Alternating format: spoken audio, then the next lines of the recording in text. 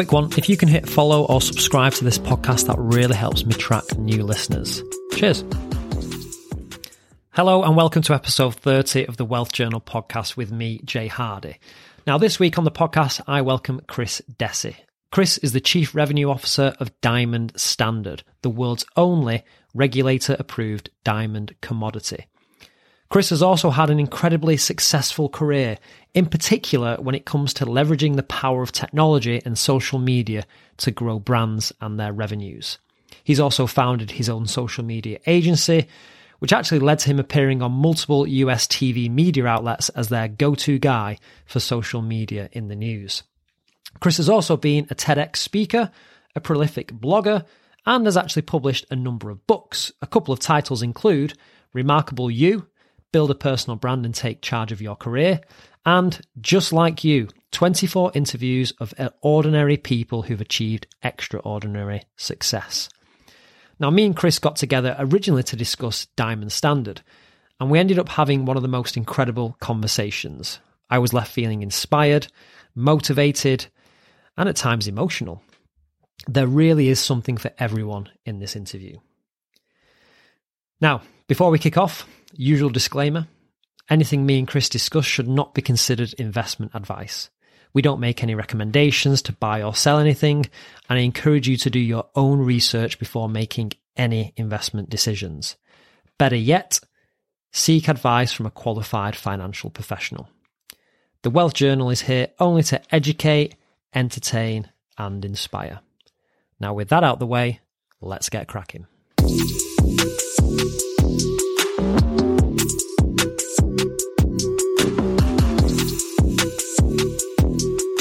So, Chris, welcome to the Wealth Journal podcast. It's great to have you on today. Thanks for having me. I'm very excited.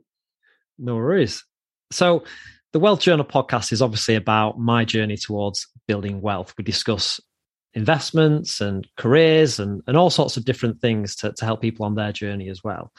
And I know we spoke last week, and in the build up to this podcast, I decided to do a little bit more research about you because there's quite a lot that I want to discuss with you.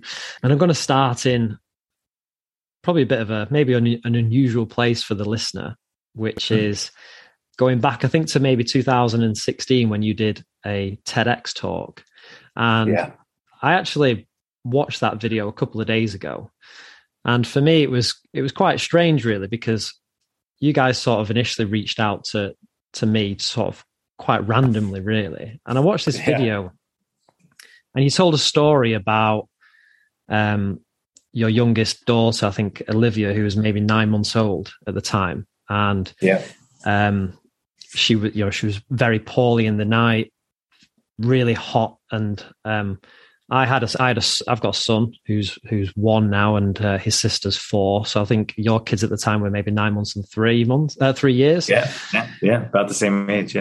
Yeah. So we've been through and what happened to you that night? And I didn't have it as bad at the time, but I remember going into my son one night. He was really hot, 39, 40, 40 degrees.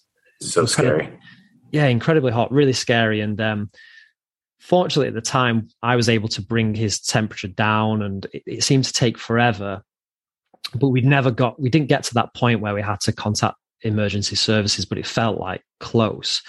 So when he was explaining that, I really felt like I put myself in your position, and I could see the emotion that you sort of brought on stage when you was explaining that. And then you also went on to talk about your father, who unfortunately developed ALS disease. And my brother-in-law has also got the same condition at the moment. Oh my God, you're kidding me. No, so he was diagnosed, I think maybe the beginning of last year. And I was like, what can I do to help support my brother-in-law? So I decided to run a marathon. Come on.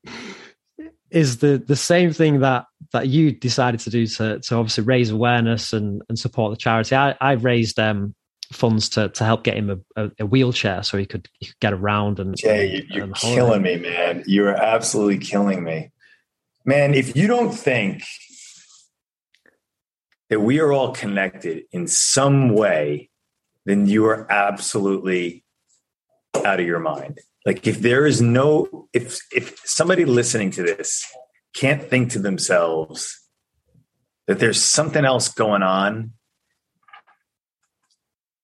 I don't know that you can dispute that there's something else going. That's crazy to me. I know. Yeah. You're on the other side of an ocean. A colleague of mine discovered your podcast. We had a lovely conversation to talk about Diamond Standard. You then research and find these similarities. That's crazy to me, man. Yeah. I know. I was sort of sat there watching the video, and I actually, I felt quite emotional because it was such a, what happened with your daughter was much worse than what happened with my son. Fortunately, we never got to that point. But then when you talked about the marathon and your dad and things like that, and literally I ran my marathon in October. Congratulations. Yeah, thanks. And it was just like, yeah, wow. I mean, I couldn't believe it really, because it was so, so similar. And I sort of wanted to start there because I've never really shared that on the podcast as well about, my brother-in-law, and obviously that's challenging for us as a family. And my sister sort of, they live quite far away. They live further down south, so it's hard for me to support them on a day-to-day basis. So that was my way of trying to do what I could based on where I am. And what a beautiful way to do it, right? Like, what a beautiful way to do it. Yeah. You kind of landed in the same spot that I landed on, where you feel helpless because this thing is happening to your family and to someone that you love and to your loved ones. And you took action in the best way that you can conceive of. I find it really fascinating that we took the same action. I think that's really interesting. It's kind of crazy, man. I think we're friends for life now. I think it's official. We're not allowed to not be friends. No, that works for me. But I wanted to, because that talk was about vulnerability. So I thought I would share that on the podcast, because you also talked about the benefits that you've experienced through sharing your vulnerabilities in life, and the benefit that's had in your professional career. So I wanted just to kick off with, I guess, my first question. It's taken a while to get out here, but how can, I think guys naturally struggle being vulnerable. I don't know why. Yeah. Why do you think that's the case, and what have you learned through being more vulnerable? Why do I think it's the case? I think there's a couple of things going on why it's the case. I think we're partially kind of hardwired to always say we're okay from an early age. As men, you're taught by dad to, you fall, get up, dust yourself off and keep going. Don't cry, keep going.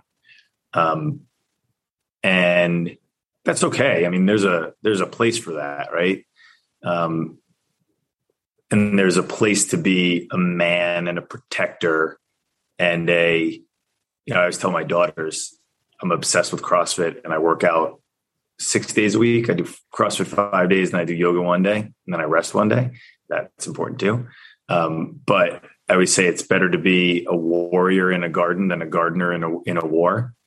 That you always want to be prepared. And I think that now at 47 years old is that's more that aspect of being a man I'm okay with, and being a protector and a nurturer of my daughter's lives.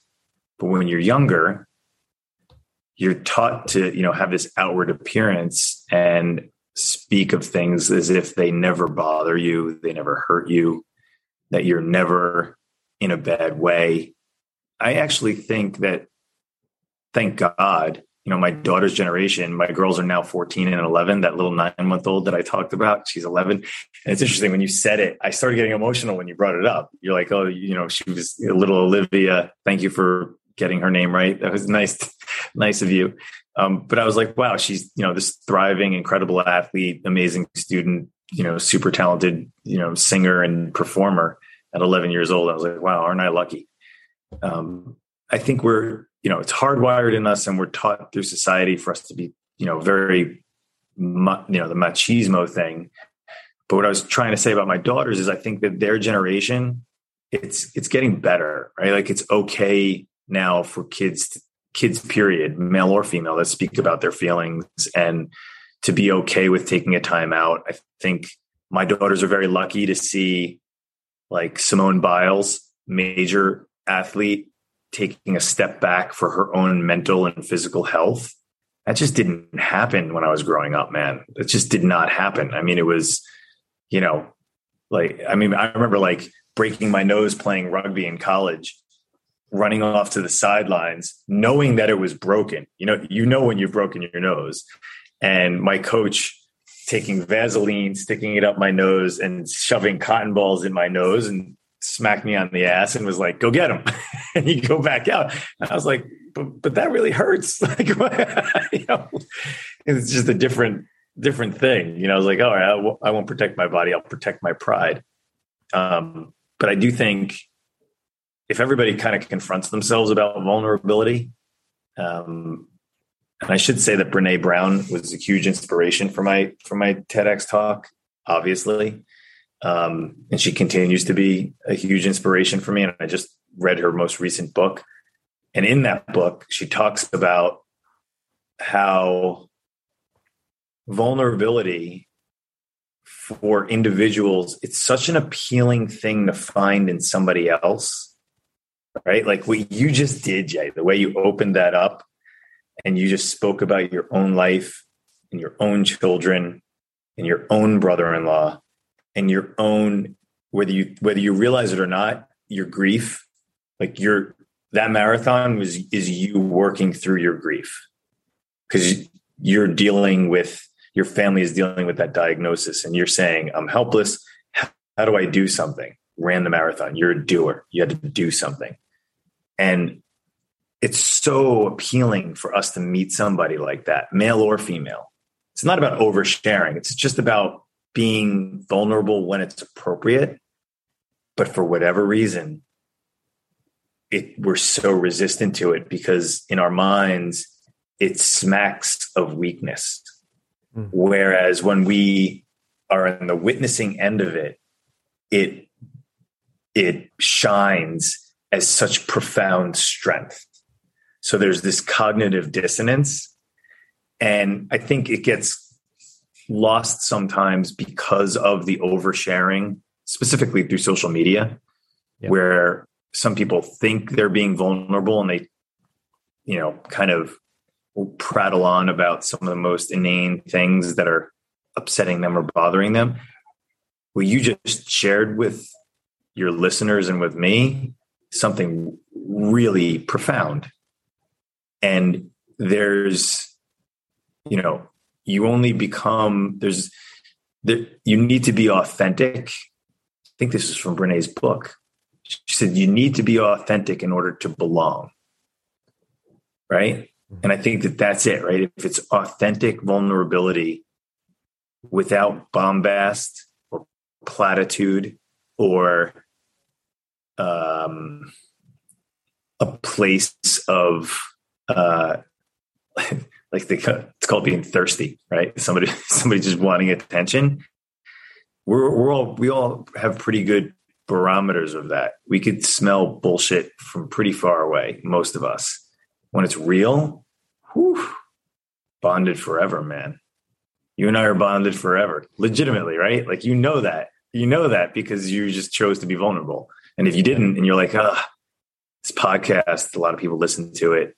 I don't really want people to know this. No. Well, and then what did you just do? You just cracked something open. Now you just cracked open an audience of parents that can relate to you thinking about your 1-year-old and breaking a fever. And I'd venture to guess that there are a few of your listeners that might have somebody in their life, whether they're dealing with a terminal illness or not, are probably dealing with some sort of illness. And how do I manage that? And how do I honor that person without without pity, right? There's a big difference, right? You don't want pity. I'm sure your brother-in-law doesn't want pity. He'd probably smack you, if he still can, he'd probably seriously, like he'd probably want to beat you up if you felt pity from you. But to have like a genuine olive branch extended to him in order to do that and to show that to your listeners, I think that's such a profound gift. Yeah, I think a lot of my motivations for the podcast has always been to help share the knowledge that I come across, and obviously those of the guest. But really, if it wasn't for probably what happened to my brother-in-law, that really inspired me to actually, like you say, do something. And I was training for the marathon. I was listening to podcasts, and it was just like, I should do one. This is, and why not? Our time is limited. It's finite. And it really gave me the motivation I needed to actually just to do something and go for it. Jay, you just cracked open a secret to life, brother. Is team gets shit done. In the TEDx talk, for your listeners that haven't seen it, part of the story was that by virtue of my running the marathon, one of the most magical things, I get choked up trying to say it legitimately, I get choked up. And one of the most magical things that have ever happened to me in my entire life happened because I decided to run that marathon. And the marathon was canceled, and I ran it around a local high school track. And my father was there when I finished, and I was able to hug him when I finished.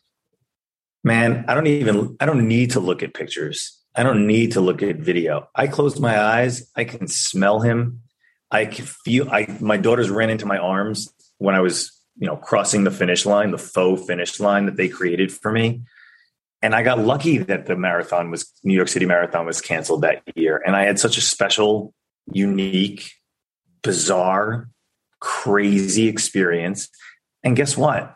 My father felt something that I could never gift to him. I could never give him something in a box that would have articulated like truly how much I love that man, other than me literally doing something physically like that where he witnessed it. It's crazy. So like, team get shit done. Just do something. Yeah. Just do something. Secret to life, man, right? Don't know what to do? I don't know. Just do something. Get up and do something. Yeah. And it always leads to something magical. And of course, I'm sorry to hear about your father as well. But it sounds like I think you'll have made him proud. Because I was looking at your resume and just sort of the career that you've had, and I think when I went onto your LinkedIn, I knew you'd had a successful career, because I think the first like thing that I come across is you on TV quite a lot. So I thought, wow, this could be an interesting conversation. But just looking at some of your some of the previous roles that you've held, vice president of sales, you then went to set up your own company, Silverback Social, where you was the CEO and founder, so an entrepreneur, and then I think they were acquired by Performline. I could be wrong there. And yep. And then you worked for Products Up, and now recently you're the chief revenue officer at Diamond Standard. So when I look back at my life, oh, amazing, and of course we're going to get into Diamond Standard. But when I look back at your career, it seems like you've had a huge amount of success. And I was also on your blog, and I saw that you wrote a book about success, and I was keen if you could share almost like what you learned on that journey through the people, because I think you interviewed maybe 24 different people who had achieved a huge amount of success in their life, and I wanted to sort of understand, was there any sort of common threads, common habits from them people that you learned, and also that you've learned yourself and applied to your life? Yeah. God, Jay, I'm enjoying this conversation so much. Such a good question. All right. So I gotta hit the rewind button and go early on in my career. And I will say one thing. Yeah, I ran my own agency for 8 years, but I was definitively a reluctant entrepreneur. And what I mean by that is I had gotten terminated and was gobsmacked by and completely spun around by it, knocked on my ass. And I had a choice. Either I go get another job and get into another scenario where I'll probably be in the same type of position with the same type of boss that will put me through the same type of scenario. Or I can say, let's burn the ships, when they talk about like burning the ships so there is no retreat, and start your own business. And, as candidly as I can be, like it was awful. First year of my entrepreneurial journey, I made less money than I made in my first job out of college. And it was brutal. Buddy Media got acquired after that, and I had purchased the equity in Buddy Media, and I got a check from that. I was smart enough on my way out the door to buy the little bit of equity that invested for me. And then that helped fund the bigger projects that I wanted to do. So I ran events, the Westchester Digital Summit, because I started my company in Westchester, New York, about an hour north of the city. Reached out to a pal of mine that I had met a couple of years prior, Gary Vaynerchuk, that had been an inspiration for me to get into social media. And I was like, hey man, can you come keynote this event? And he's like, Dessi, my fee is $40,000. And I was like, dude, he's like, I'll do it for 10. You can scrape together 10 grand. I'll come out to Westchester and I'll keynote. And he made the event. And I had 5 months later, I had 750 people at that event. And that became the top of the funnel for my sales funnel for my agency.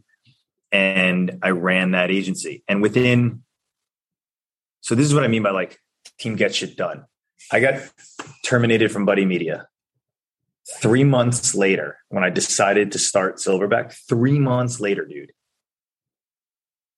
a producer from a local Fox affiliate calls me at 2:00 in the afternoon. And he said, an EMT worker just got fired over a Facebook post. Do you have any opinion on that? And I had been obsessively blogging about social media for the previous 6 years. And I had done point counterpoint. What happens when you post something on social media and a boss might see it, or you post something and a spouse might see it? And I had been obsessing over digital media, social media, that entire ecosystem, because that was my career. That's what I had been doing. And I should say, I only started the blog because I wanted to further my career. I started the blog in 2004 when I was a director of sales and wanted to be a vice president of sales, and headhunters were sending me for interviews to be a director of sales. And I was like, no, idiots. I want to be a VP. I want to be higher than that. And they're like, sorry, we're just going to place you as a director of sales. And I was like, you know what? All these other people are pundits. I'm just as smart as they are. And I wrote a blog post about affiliate marketing, about a fatal flaw for paying for performance, that it can open yourself up to fraudulent activity on affiliate networks, because I was working at an affiliate network at the time. Gave that to the hiring manager, who gave that to a guy that was hiring for a company called Xanox. And he didn't even want to look at my resume. I met him for coffee, pushed the resume to the side. I want to talk about your blog. Talk to me about your blog. Gave me the job. And I went, holy shit, man, I'm onto something. And then I got obsessive with it. I blogged probably at least once a week about my industry, all the way up until I really wanted to get into social media and started not just talking about affiliate marketing, but talked about social media. I saw Gary speak up on stage, wrote a huge email to Gary. Hey, dude, I want to work for you at VaynerMedia. Met with him. And he was like, Chris, you make way too much money. You have a wife and kids and a mortgage. And I'm hiring my brother AJ's friend straight out of BU for 20 grand a year. He's like, go do social media and then come back to me. So I went and I launched a blog called Dadzilla, because he's like, do something that you're passionate about. Remember, team gets shit done. Like you're like, oh, I just did shit. Right? I did Dadzilla.com, Dadzilla TV. I was reviewing baby products that I was using for my oldest daughter, just so I could figure out how to build a website, how to create a Facebook ecosystem, how to create a community on Twitter. I was reaching out to other like daddy authors, and I was creating this entire ecosystem. So I figured it out. Then I got a job at Buddy Media. And then the second week at Buddy Media, I introduced Gary Vaynerchuk to Mike Lazaro. Gary incubated VaynerMedia in the Buddy Media offices. So I got to see Gary in action. And I was like, oh my God, this is a different way of doing business. Brought Gary into major meetings with me. He helped me close my first deal at Buddy Media, which was the NHL. Spent a year doing that, learning from him and loving it. Buddy Media hired a manager from Google. He came in, didn't like my face, and a week later I got fired. And that, pardon my language, that fucked me up, man. Like truly, because I was doing something that I was passionate about. I loved those people at Buddy Media, like loved them. I worked my ass off to get that job at Buddy Media. I was super proud of like having Gary incubate his agency, VaynerMedia, in Buddy Media. And I was like, wow, what a thing to do, right? I wanted to work for one guy, got a job with another guy. They're incubating in the same office. I'm part of this family. And when I got clipped, and I read about it in my first book, Remarkable You, I wrote about it because I think I had, in hindsight, I think I had a panic attack. Like I couldn't speak.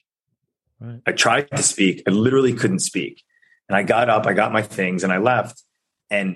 But it broke something in me, Jay. Like I really was like, okay, I was doing something I was passionate about. I was doing all the right things, doing everything right, but I still got fired. That's weird. You know who's never going to fire you? You. Okay, do something. And I started to try to find clients, and it was slow because I wasn't really like as energetic as I should have been because I got knocked on my backside. But then I would start to do things like my dad had just gotten diagnosed with ALS, and I read a book called The 23 Gifts, I think it was 23 Gifts, something about the number where a woman had multiple sclerosis and then she would give away roses to strangers on the street, and it made her feel good. I was like, all right, I need to feel good. So my dad at the time was 69. So I did a 69-day challenge, and that became my blog. Every day I would do something nice for somebody, and then I'd blog about it. Barista at Starbucks, I wrote her a letter, folded it up, made it all formal. I said, can I speak to your manager? She went white. She's like, did I do something wrong? I'm like, no, you did everything right. I'm like, here you go. She's incredible. Give her a raise. Write a whole blog post about that. Saw a guy who had a flat tire in the middle of New York City in a snowstorm, stopped him, helped him change the flat tire.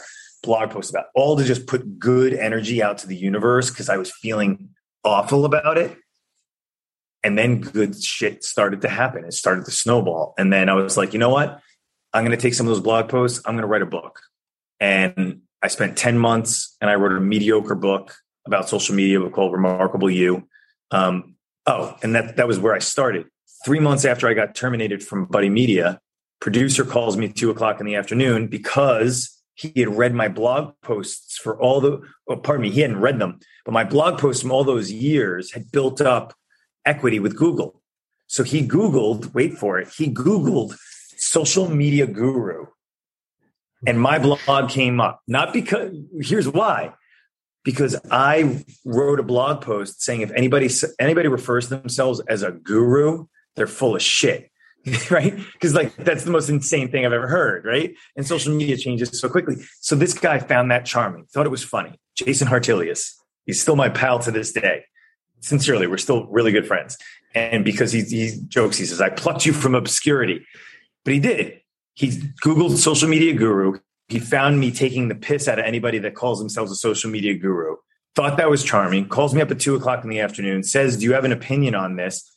Yeah, man. I've been blogging about it for 6 years. I have an opinion on this. Put me on television that night. And I did an incredible job. Dude, I look at the appearance now. And I'm still like, I have no idea how I was so relaxed for a TV appearance. Cool as a cucumber. Came off great. The anchor, Ernie Anastas, walked me off stage. He's like, you did great. They're going to keep calling you back and back and back and back. And they did. So what did I learn from all those people with success? Everybody gets knocked on their ass. Everybody has a moment where they get fired and they can't speak. Everybody has the most insane hardship that you've ever thought about, but then they find a silver lining and they move and they continue to move forward and they do something. Everybody's had all the stakes against them and says, fuck everybody. I'm still going to do it. And then when the opportunity comes, they're ready and they don't screw it up. Right. So maybe that's probably those things that I just articulated. I was ready for the moment. I didn't screw it up. I was absolutely poised. And talk about sweet, I don't want to say revenge, but what a sweet thing, right? I'd gotten fired 3 months prior, and now all of a sudden I'm on TV. Yeah. And then they kept inviting me to the evening news. And I go to my pal Jason. I'm like, hey, can I get on the couch for the morning show? That'd be really fun. Sure. Puts me on the couch for the morning show. I sit down next to Rosanna Scotto, the anchor. She's Italian-American. I'm Italian-American. I looked at her. I went, wow, you're beautiful. And she was like, Chris Dessi, we are going to get along beautifully. and we had a blast. And for years, I became their go-to social media guy. And it became the top of the funnel for my agency. And, a lot of it too, my dad was ill with ALS. And a lot of it was me being like, Dad, I'm okay. Like, look, aren't you proud of me? Dad, look, this is going great. And I was building the agency, and I was doing, 3 to 5 television appearances per week that were just pumping in sales for my agency.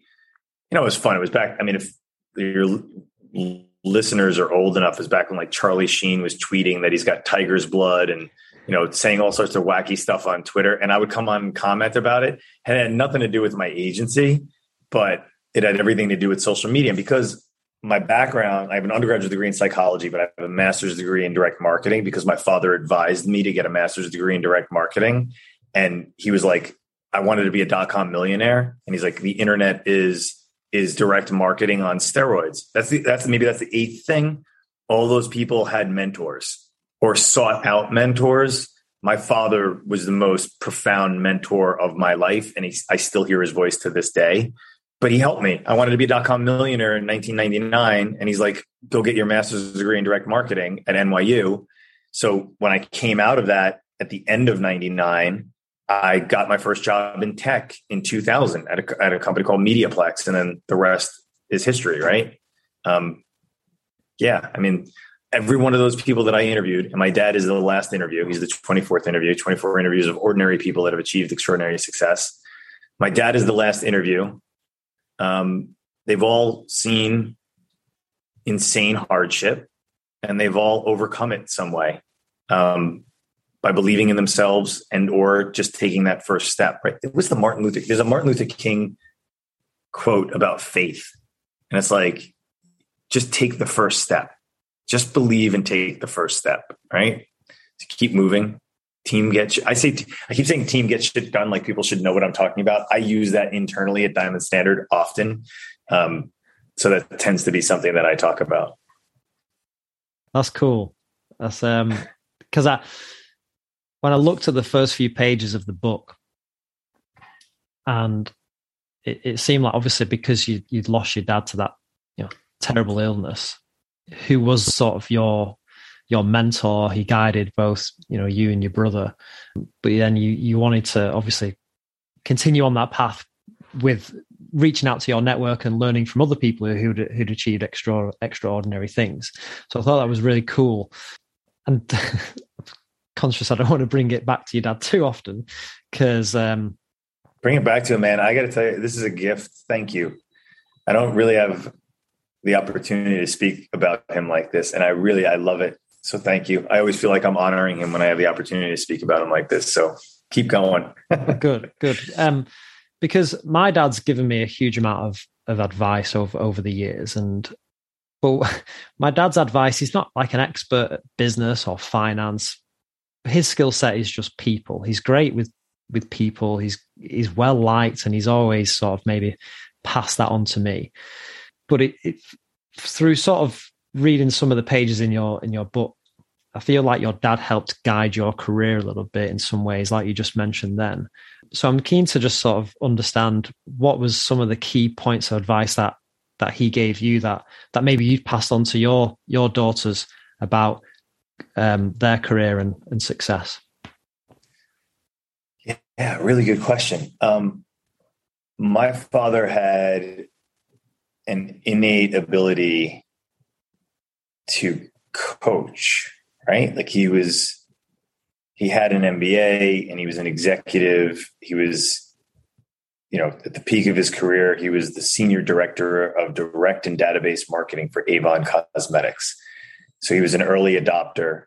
where he was building websites in the early 90s. He literally drew me a diagram of the internet in 1993 when I got my first email address as a freshman in college, because I didn't know really why I needed to use email. So my dad was way ahead of the curve just by virtue of his job. And he was right. He was a direct marketer, and the internet was direct marketing on steroids. So all those direct marketers got online really early. His advice is advice that I actually use with my team almost daily. And I'm not kidding. And when I talk to the people that I interact with, we always talk about my job when I'm managing is to put them in a situation where they can utilize their superpowers, because people have pretty profound superpowers. And if you can spot those superpowers and put them in a place where they can succeed using those superpowers, you're going to do exceptionally well. And my father taught me that by virtue of digging. Like, he just wanted to help me. So when I was, I had an undergraduate degree in psychology, but there was a blip on the screen, right? I got accepted into an Erasmus program, held international Erasmus program centered at Katholiek Universiteit in Leuven, Belgium. And that program, Leuven, is in a university city, 35,000 students in that city. And I lived in a dorm from students from around the world. And while I was there, I took industrial organizational psychology courses for my undergraduate degree credits in psychology, but they were much more business focused. And I loved them, and I was getting A's in them. And here's the rub. There were University of Chicago MBA students that were taking a semester abroad as well in the Erasmus program that were getting MBA credits for their business degree by taking the same industrial organizational psychology courses. And I went, I'm really good at this business thing. And if it's just about psychology and people and like understanding how to sell a product, or like industrial psychology and organizational psychology is about like retail layout, and why casinos don't have clocks, and why the rooms are ugly so they get you out of the room, why fast food places play fast music in the background and fancy restaurants play slow music. They want you to stay so that you order that extra bottle of wine at the end of the night. Fast food plays fast music. They want you in and out really quickly. Why does McDonald's have hard chairs? They don't want you to get comfortable. They want you to sit down, eat, and get out. And I was like, this is business. So I came home. I said, Dad, I want to change my major to business. And he's like, no, you're not. You're graduating next year. He didn't want me to stay for another year because it was expensive. So he said, graduate, get your degree in psychology, and then we'll figure it out from there. And I got a job at a psych rehab hospital right out of college. And I was 21, 22. And I was a psych counselor for 18-year-olds who got caught with a bag of weed by their parents. And I was like, what? Like, come on. And I'm, being their counselor. And I was like, this is not for me. This is not what I want to be doing. And everybody was becoming a dot-com millionaire. This is 97, 98, and spring of 97 into 98. And my dad's colleague was launching a program, but my dad invited me to the house, and he used to have a legendary flipboard where he would advise neighbors and neighbors' kids about what they want to do for their career. My dad was just good at it. Like he always worked at agencies, and agencies had lots of rollover. They'd have a bunch of clients, then they'd lay everybody off, and then you go to another agency. And my dad was really great at like resume writing and figuring out what the next step was. So he knew what questions to ask. And when he asked me questions about my career, he's like, okay, what you're telling me is it's not psychology. It's either marketing or sales. Chris, what classes did you enjoy? Chris, what did you like best about those classes? Chris, you liked public speaking. What did you like about the public speaking class? And like knew what questions to ask me. And that was his advice, was focus on your superpowers. Because once you define that, he's like, I have a friend that is, the chairman of this program. I had taken the GREs to go to maybe get my PsyD or my MSW. But he's like, you got to take your GMATs. So I went and I took my GMATs. and they allowed me into the courses for the first month until I took my GMATs, or I would have gotten kicked out if I didn't get a certain score. I got the certain score. I got straight A's that first semester because holy shit, when your dad opens a door for you, you run through that fucking door like a bull. And I did exceptionally well. And I found my thing because my father sat me down and asked really profound questions. I think it's a great lesson too, because, on the Diamond Standard team, and we'll get to Diamond Standard, right? Like I said, it really is the best job I've ever had in my entire career. But I have team members that are so diverse. They have different superpowers. My guy, Andy, is a 30-year career Wall Street guy. I'm not going to ask that guy to log a call in a Zoho CRM. I'm going to tell him to get on a call and go close a $2 million deal in 20 minutes, which I've witnessed him do, which is crazy because he's just Andy that has this institutional knowledge of 30 years, and he can get on a call, know what somebody is looking for, and sell it to them. But then I have Kat, who I mentioned earlier, who's just been out of school 2 years from Syracuse. She's brilliant. She's so smart. She's super tech savvy. She's hungry. She takes any project I put in front of her and she gets it done. And I put her in a position so that she can be successful, so that success begets more success. And I don't hold Andy accountable to things that I would hold Kat accountable for, and vice versa. They're both on my team, but I help them find their superpowers and I get the fuck out of their way. Pardon my language, but it's like, it's important, right? It's an important thing. So I guess I've never had anybody ask me that, but I guess that's the best advice that he gave me was to focus on my superpowers. And I guess it's by osmosis, kind of what I've done for my girls, where I've exposed them to as much as I can. And I could see it now where they're splitting, where my big one, who just turned 14, they both played lacrosse, soccer, basketball, softball, and they're both in theater and have done dance and have played a musical instrument.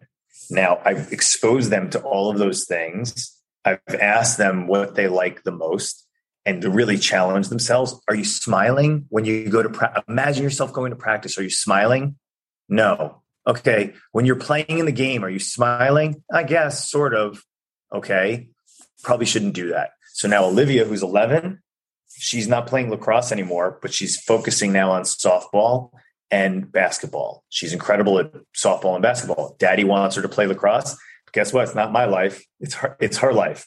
And yep. She's an amazing lacrosse goalie. And I'm like, oh, that'd be a great scholarship position. But I go, baby, are you smiling on your way to practice? No. Okay. That's not it. Are you smiling when you play softball? Yeah. Are you smiling when you play basketball? Yeah. All the time. Can't stop giggling the entire time. Then those are your things. My big one. Okay. Phasing out some of the sports. Are you smiling when you're on stage? Daddy, I love it. Are you smiling when you're memorizing your lyrics for your play? Daddy, I love it. Like, I don't have to, I'll come into her room and she's like doing her homework so that she can get to her theater to study her lines, finding their superpowers and getting the fuck out of their way. Wow, Chris, that's awesome. I think as for people that work in business or lead teams, that's amazing. And also for parents as well, in helping guide their children. I think that's really cool. Not always possible when you're managing a team, but it does help you kind of reconsider and how to repurpose people. And I've learned that from executives here, right? I've learned that from Doug Jordan, who's our chief of staff and our interim COO, where he's helped us repurpose staff internally because we're a startup, right? So when you hire somebody for one job and that might not necessarily fit where they're supposed to be, then you go, okay, move them here and then watch them flourish. And it's not always an easy thing for people in business to do, to be able to say, without saying you're fired or they're a terrible employee. As a manager, it's your job to be able to find that niche for that person and to dedicate yourself to allowing for them to flourish. I think it's really important. And like I said, I'm 47 years old. I still learn from my peers and from my mentors, right? And that's part of the joy of work and part of the joy of life, right? always learning. You're curious. That's why you have this podcast, man. You have a curious mind. Isn't it the most fun part of your day? It's got to be, right? 100%. Yeah. I think the podcast has definitely taken a bit of a left turn with this episode. But when I talk about wealth, and I've always said this on the podcast, wealth isn't just about being rich or having money, but wealth is health in terms of mental health, physical health. It's career. It gives you choices. It can be all sorts of different things. So I want to bring different conversations to the podcast that people can just apply to their everyday lives, just to either help with improvement or whatever it may be. And what a gift, Jay, that you're bringing to the world, man. I mean, like, and I have little kids. They're little, I guess, in my mind, but we talk about meditation. We talk about fitness. I don't just talk about being physically fit and eating well. I talk about what it does for their brains. After they've had a practice and they're giggling, I said, do you feel the way you feel right? Feel the way you feel right now. They'll stop, think about it. Do you know why? Like, the endorphins are firing, right? Synapses are firing. Endorphins are pumping. You've changed the chemical makeup of your brain. Do you know that you can control that you have that ability to control that? I think that that's the gift that is more of a generational thing, right? Like, my dad never really worked out, smoked a pipe. But my mother was like that. And my mother was all about eating properly and being able to, and I think giving children the gift of understanding that they can control their environment and their temperament and their approach to their day by controlling when they go to bed, monitoring their sleep, when they exercise. I'm a little bit crazy and I get up at 4:30 in the morning to work out and do CrossFit, but guess what? My friends are there at 5:30 when I get to the gym every morning, that they all work out with me. So I associate with like-minded people that are health oriented, that are goal oriented, that are all type A like me. By virtue of getting up early, I go to bed early. By virtue of wanting to improve myself, I take a cold shower, cold plunge at the shower at the end every day, because I know that helps my immune system and that helps me. When I take the train in the morning, I meditate every morning. I'm always trying to improve myself. So I'm listening to audiobooks or I'm reading books, and I'm trying to, I gift books to my colleagues and my team members, things that have had an impact on my life. And that's an ongoing fun thing to do with kids and colleagues, and share all those different bits of information and share what they do to stay fit. And, I can't go to the gym. That's not my thing, says Kat. So she joins a soccer league and a kickball league and does, different types of stuff. And then you learn from them. Yeah. Amazing. So this podcast obviously though is about wealth and investments. So let's get to the diamonds. Let's talk about the diamond standard. You briefly mentioned that it's the best job in the world as well that you're doing at the moment. So it really is. How did it come about? Tell us about the diamond standard. What is it? And just go for it. Yeah, like all best things in life, it happens when you're not looking for it, right? Or maybe you've made room in your life for it. Cormac and I connected on LinkedIn, and this is Cormac Kenny. Cormac Kinney, founder and CEO. And it's kind of like where everything begins and ends with Diamond Standard is Cormac. And I'll get to that, but I also think it's important and kind of funny. You talk about vulnerability and being like true to yourself and being honest. Our first conversation, Cormac and I, he popped on the screen and I said, I think I said this earlier, but I was like, I have no experience in finance. Why are we talking? And he's like, well, you've built sales organizations. And I was like, okay, good. Let's keep talking. And for me, that was a huge burden off my chest. I was like, oh my God, this guy's actually taking a meeting with me. I'm not a finance person. I can't speak to the finance world. But yeah, I've built sales organizations. I've built my agency. We did 5 events in 3 years or 4 events in 3 years. Like, I've been able to do that and get projects off the ground. Let me see if I can apply my skill set there. And then I got to know Cormac and oh my God, right? The guy. So Cormac is one of those individuals when you meet them at a cocktail party. And Jay, I know that you know what I'm talking about. When you look somebody in the eyes and you go, okay, there's something else going on here, right? When you know somebody is functioning at a much higher level intellectually that you just feel it. You know that even when he speaks, there's limited ums and ahs. There is a beautiful and inspiring sense of confidence and self.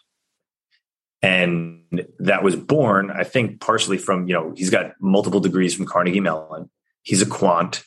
He spent his career building trading systems on Wall Street and built 5 companies, sold 4 to Fortune 100s, Oracle and News Corp included. And over the course of his career, I should mention, he invented heat maps. And I think I mentioned this to you when we first spoke. I call it his Forrest Gump moment, where it's like one of these most bizarre, culturally profound inventions that you're like, he invented heat maps. Okay, I know what a heat map is. Didn't really consider that there was somebody out there that invented it. Thought it might have been done by a company, like by committee. Yeah. But he invented heat maps. By virtue of all these systems that he built, engaged with Bloomberg and Michael Bloomberg, the literal human being, Michael Bloomberg. And Michael Bloomberg set him up with his wife, Mimi So. And the reason why that's important for the story of Diamond Standard is that Mimi So is a celebrity jewelry designer. And we joked over dinner months ago where I was like, all right, Mimi, name some famous people that you've designed some jewelry for. And she was like, David Bowie and Iman. And I was like, okay, you win. Famous people. Done. Check that box. But by virtue of being married to Mimi for all those years, Cormac learned a lot about diamonds and learned how dysfunctional the diamond market truly is. So he spent the past 6 years, a lot of his own money, a lot of his own time and research, getting regulatory approval for Diamond Standard, and B, researching that market. Like, is this going to be worthwhile? Is this something that we should be doing? And what Cormac unearthed was that the diamond market is a definitively untapped market for investors, right? So you've got about $9 trillion worth of gold that's been mined, and about 40% of that is held by individual investors and banks, right? Probably your listeners might have some gold bars in their safe. Hedge against inflation, store of wealth, great investment. Silver, palladium, and rhodium combined, less of that has been mined than all of the diamonds. So there's been about $1.5 trillion worth of diamonds that have been mined. But this is the percentage that got Cormac really thinking. Silver, palladium, rhodium, about 15% of each of those precious metals is held by investors and banks, et cetera, as an investment, as a hedge against inflation, and a store of wealth. And then Jay, podcast listeners should know, when Jay and I first met, I asked him this question and he knew it off the bat. So I will say that he absolutely did know this, but I'll say it. Less than 1% of the $1.5 trillion worth of diamonds that have been mined is held as an investment. And that's because it's completely dysfunctional, right? Like, if you go buy a diamond for your fiance for $10,000 and you walk around the corner and try and sell it for $15,000, that person's going to give you $2,000 for it. It's just the way it works. That pendulum does swing that far. So investors didn't really use it as an investment vehicle to do all those things that gold and silver and palladium and rhodium do: store wealth, hedge against inflation, and diversifying your portfolio. So Cormac got the regulatory approval, filed for patents associated with everything Diamond Standard. I should mention that Cormac has over 4,000 references to his name in the U.S. Patent Office, which I think is insane. He was speaking at an event up in Newport, Rhode Island, and I had to pick him up at the train station. And when I picked him up, I was like, "Hey, Cormac, how was your train ride?" And he's like, "Great, I wrote a new patent." And I was like, "You and I spend our time on a train very differently." It would not have been something I'd have been like, "I'm going to write a new patent on the train." And it was only a few hour train ride up from New York up to Rhode Island. So he went about getting the regulatory approval. Bermuda Monetary Authority is our regulator. We're audited quarterly by Deloitte, and we already have approval for our futures contract on the CME. We're working with the Bank of Montreal to launch our ETF through the Toronto Exchange.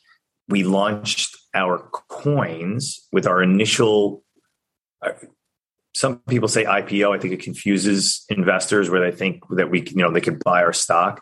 It was an initial public offering of the coin because the regulator, Bermuda Monetary Authority, said that we were allowed to sell $25 million worth of the coins. And we were oversubscribed by about 30%, meaning there is an appetite out there, Jay. Like, people realize that they couldn't invest in diamonds before. They want to invest in diamonds now. And should they move forward and should they do this? Yes. So they invested in all that money. Oh, one thing I should mention. I really should mention this beforehand. When Cormac and I connected about Diamond Standard, I wasn't sure, right? Career tech guy, social media expert, whatever. I've written books on building your personal brand. Social media guru. Yeah. Self-proclaimed social media guru. It's like the douchiest thing to say ever, right? I'm a guru. So silly. So done all that stuff, but I went to my really smart friends in my hometown in Chappaqua, and I said, there were a bunch of guys and gals that work in finance. And I asked them, I'm like, what do you think about this company, Diamond Standard? And across the board, unanimously, everybody was like, do it. Absolutely do it. And I think one of the more profound pieces of feedback was a retired commodities trader who is actually my yoga instructor, Jody's husband. I do yoga on Saturdays. I wasn't lying. He's a retired commodities trader. And when I explained to him what Cormac had come up with, he was silent, Jay. Like, you could hear crickets. And he's like, holy shit, he figured it out.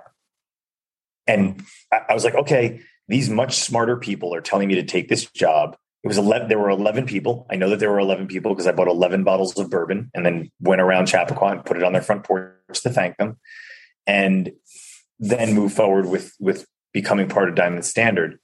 But when we launched in March of last year, oversubscribed, we then went about the business of buying the diamonds from over 100 different countries in the world's first and only fully transparent diamond exchange, patented as well. The Diamond Standard coin is patented. The reason why the coin is profoundly important as an investment vehicle: A, it's a first of its kind. B, it is patented. C, there's a microchip embedded in the Diamond Standard coin so that when you purchase a coin, IPO was $5,000, you get issued 10,000 tokens. When you get issued those 10,000 tokens, they will eventually be convertible to our cryptocurrency Bitcarbon when we launch it. However, we then take the coin and we place that coin on the public blockchain. And this is what got it for me. And the reason is, when you put it on the public blockchain, individual investors can then track the provenance of the diamonds that are in your actual coin. And that is a game changer, absolute game changer. So it lists the initial public offering, oversubscribed. Take that money, use our patented, fully transparent diamond exchange. We are also the world's most efficient diamond buyers, full stop, because it's a fully transparent diamond exchange. And we don't need that one specific diamond. We just need a sample of diamonds in that ecosystem of cut of that diamond, of the carat of the diamond. 0.17 to 0.75 carats. I know people are going to ask for the coins. When we go out and buy them, we then ingest that. We only buy pre-cut. We only buy GIA certified diamonds so that you can look them up and you know that that's the diamond that you purchased. We ingest them into IGI Studios. IGI then assembles the coins. We don't touch it. We don't make the price. You should view us as Diamond Standard coin miners, just like gold miners. They want to mine the gold as efficiently as possible. We want to create the Diamond Standard coin as efficiently as possible. Once that's ingested, we then assemble the actual coins. You're issued the tokens. You can track it with a microchip. So you could track your literal Diamond Standard coin and you could see the literal diamonds that are in it. You could take delivery to your home, but you'd have to pay taxes. Or you could hold it at a Brinks facility in Delaware, no taxes. as long as you keep it in the Brinks facility in Delaware, you can transact that by leveraging the tokens. If you take personal delivery of it, you cannot have access to the tokens anymore, but you could barter. You could go to anybody and say, hey, I spent $5,000 on this. What do you want to pay me for this Diamond Standard coin? Key for your listeners, the Diamond Standard coin is the commodity, not the diamonds. The coin. That's why it's patented. It's a really important thing. This, in my mind, is one of the most profound inventions of our century in finance. We've unlocked a $1.5 trillion market that was previously uninvestable. And the inertia of it all, the boulder just got pushed off the top of the hill, and it is rolling down the hill. Because what we didn't realize was, okay, we're going to go to large institutions that are going to have a real palate for this. Retail investors have a definitive palate for this, especially because of what's happening with inflation, especially what's happening because of unrest and COVID and all sorts of things, especially what's happening with like Wall Street bets, diamond hands. Hey, everybody on Reddit, let's go upend and crush a hedge fund. Woo! Isn't that cool? Especially because Jay, somebody like you, starting a podcast, right? Like the world has definitively changed. People are taking control of their finances and they're taking control of their portfolios, and they're looking for alternative investments. They're looking to invest in, Scott at Masterworks, and they want to invest in a piece of art through his company, or they're going to any other alternative platform and investing in baseball cards or Pokemon or NFTs or cryptocurrencies or anything and everything that wasn't in their dad's portfolio, right? That they want to be able to say, I'm going to take control of everything that I'm doing here and make it the best that I can make it. Now, we're at this inflection point where we've had a breakout Q1, which has been absolutely ridiculous with the retail sale of the Diamond Standard coins. I think they're trading at about 6,400 now.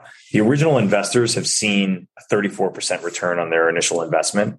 We are launching a peer-to-peer market so that those initial investors will be able to become liquid with their initial investment. That's coming in a few weeks.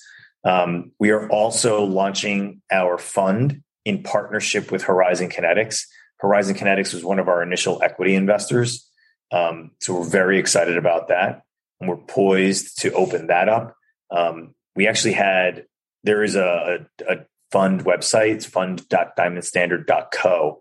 And we already have a waiting list of 108 people and institutions that have already told us the threshold of what they want to invest in the fund. So it's pretty exciting because, as a chief revenue officer, like these are things that I'm looking at. I'm going, all right, if we convert 10% of the people that already filled out those documents and told us what they want to invest in, it's going to be an incredible journey for us. What else? I'll shut up. Any questions for me? That was a lot, man. Jeez, I could talk a Blue Street. There's a lot to talk about. Cormac is an inspiring guy. It's the reason why it's my favorite job, man. He's a genius. He really is. I've never met anybody like him. And I've also never met anybody that has access to both sides of their brain the way that he does. He can create a PowerPoint presentation or uses Keynote. He can design something and create something absolutely beautiful and compelling. And then he can also write code. And it's really just a fascinating thing to watch him in action and see the way his brain works and how he conducts his day. I've also never met an individual with as much intellectual and as a result, physical energy. When you meet somebody where you're just like, they're passionate about what they're doing. Yeah. And I think it's an overused thing for people to say, oh, that person's passionate about what they do. Because I think you got to do things that you absolutely hate to find passion, right? And you got to get good at doing the things that absolutely suck and are absolutely difficult in order to like get to that spot. But he's definitely a unique unicorn of a dude, more so than I've ever encountered. Maybe Gary V is up there. Gary's unique that way, where Gary is just kind of like a force of nature. And Gary has a different kind of genius, but yeah, when you're around people like that, you know it. You're like, you kind of walk out of the room and you're like, whoa, what was that? I know. I get a sense with Gary Vee. There's the crazy amount of energy that he brings to meetings or to the room or just to the stage. You know, it's interesting. The first time I met Gary was probably 2008. I went out to Wine Library. I'd seen him speak at an iMedia event, and it was I think it was like one of the first recorded events that he spoke. 15-minute speech. It's great. It's great. It's still great. Like, he just talks about there's no reason why you should be unhappy in your life. Like, use the internet to crush it. And I wrote him a really long letter because I was inspired by it, and I wanted to work for him. So I went out to Wine Library, and I'll never forget this. He was talking to his colleagues about, like, I overheard him talking about like their fantasy sports team. And then he walked in and he was sipping a cup of tea and was like super quiet. I was like, hey man, how are you?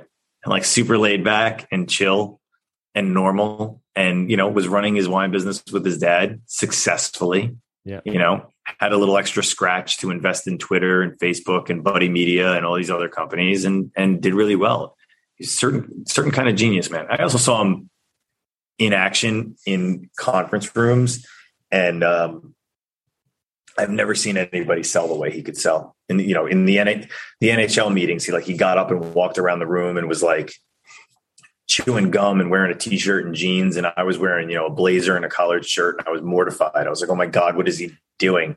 And we closed the deal because he just knew he understood it. He knew social media more than anybody else because he built Wine Library TV. People don't know that he started doing Wine Library TV. That's a fun show to, like, you go back and watch those old episodes of him.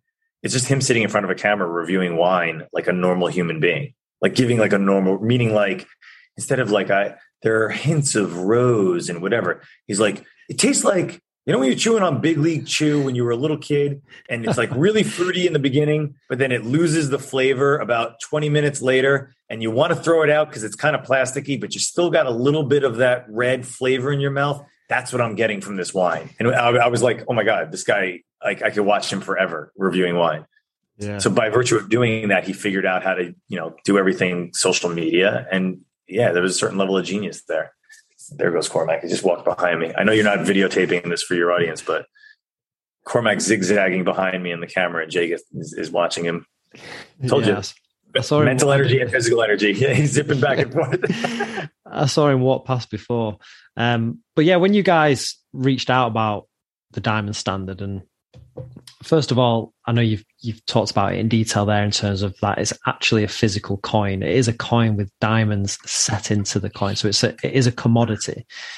And you then also talked about the fact that the assets will be verifiable on the blockchain in terms of the ownership can be used there. So that again sort of stood out to me because people talk about the blockchain technology and its actual real world use cases. And this is the Diamond Standard is a company now that is actually using that technology almost in the real world, not just in the Web3 blockchain world where people sort of have to think, oh, how's this going to be used? Where you're actually physically doing that with this company. So I thought that was also really exciting. To the point around how investors can get involved, obviously through the coin. I know you've also got bars as well coming. For investors that maybe can't afford a coin at this stage, what's the next step? Is it through the ETF or one of the funds? How else can an investor access? Yeah. So here's the way I view it is we are in the process of democratizing access to diamonds as an investment, as a real investment, by creating the literal diamond standard. We created the diamond standard during our IPO, right? Like that set the standard. Yep. Now, you as a retail investor can go to diamondstandard.co and purchase a singular diamond standard coin at a little bit over $6,000. And that is your investment in a diamond standard coin. It will never go below whatever you can sell those diamonds for that are in the actual coin. It is, I love that you brought up the blockchain portion of it, because sometimes people get confused when I say the token will be convertible to our cryptocurrency, which we haven't launched yet, Bitcarbon. So I don't even like to talk about the cryptocurrency, because some investors, when they hear that, they kind of roll their eyes. They want something fungible. Yeah. They get sick when they hear about non-fungible tokens. So that's why when I'm doing a video conference, I'll hold the coin out. This is a fungible commodity that sits in your hand. It is a literal coin. It's not a shit coin. It's not, it's not some, next crypto thing. Now, the reason why that becomes even more compelling for investors right now, for retail investors, is because of the runway of the suite of financial tools that we're offering, right? So, or financial vehicles, I should say. So it's the coin, then the bar, and the bar has been launched already. So the bar is available and it's just 10x the coin. Then we're having the fund. The fund is a $10,000 minimum investment. You must be accredited, and it's a hold for a year. Then there'll be the ETF, then the futures contract, then crypto. So there's a couple of scenarios in that bandwidth of suites of, the suite of financial products that you can invest in. Many of the retail investors that have been flooding us in Q1 are flooding because when was the last time you were able to be on the ground, one of the first investors in a first of its kind commodity? Never. The answer is never. And when was the last time you were able to be involved in an investment that is regulated, that is proven, that has patents associated with all of the suites of products and critical items and technologies that it uses? I didn't mention the optimizer, but I'll loop back to that as well. It's another patented AI that we use in order to determine the geological value in each coin. When was the last time a retail investor had access to that prior to it becoming democratized via institutions? Never. Probably never again. So when we're speaking with retail investors that are buying 5, 10, 15, 20, 25, 30 coins at a time, or they're buying 3, 6, 9 bars at a time, it's because they realize that once the institutions start throwing 10, 30, 60 million into the fund, and once the RIAs and FAs can add the ETF into their portfolio and go to grandma and say, hey, grandma, you sprinkled 1% of your portfolio into gold and 1% into silver. Why don't you put 1% into diamonds, right?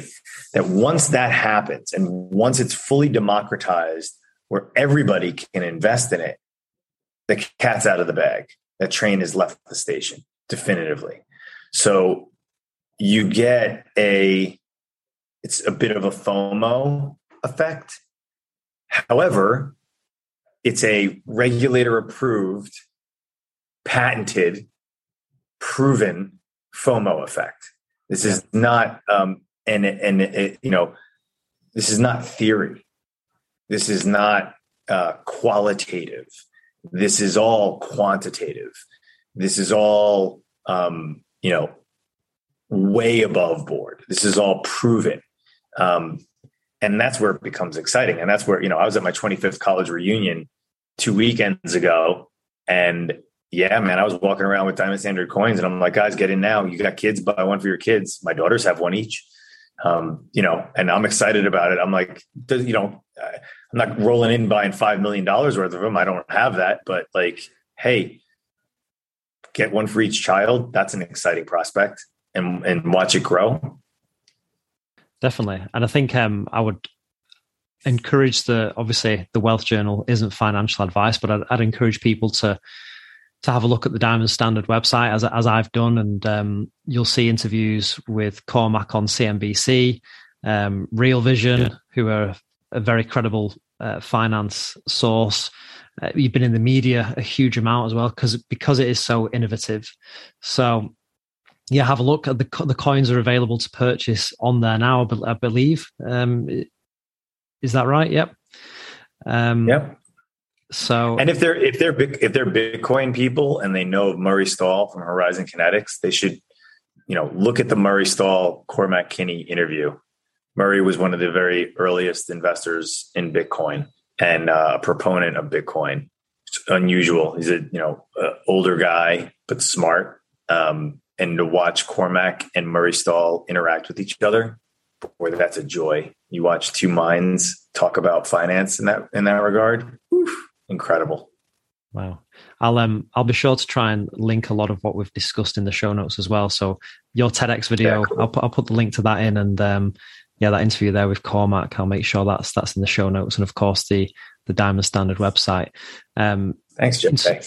In terms of people sort of learning a little bit more about you, what's the best way to sort of connect with you? Is it via your blog still, or follow you on Twitter, LinkedIn, or anything like that? What's the best way, Chris? I always enjoy LinkedIn.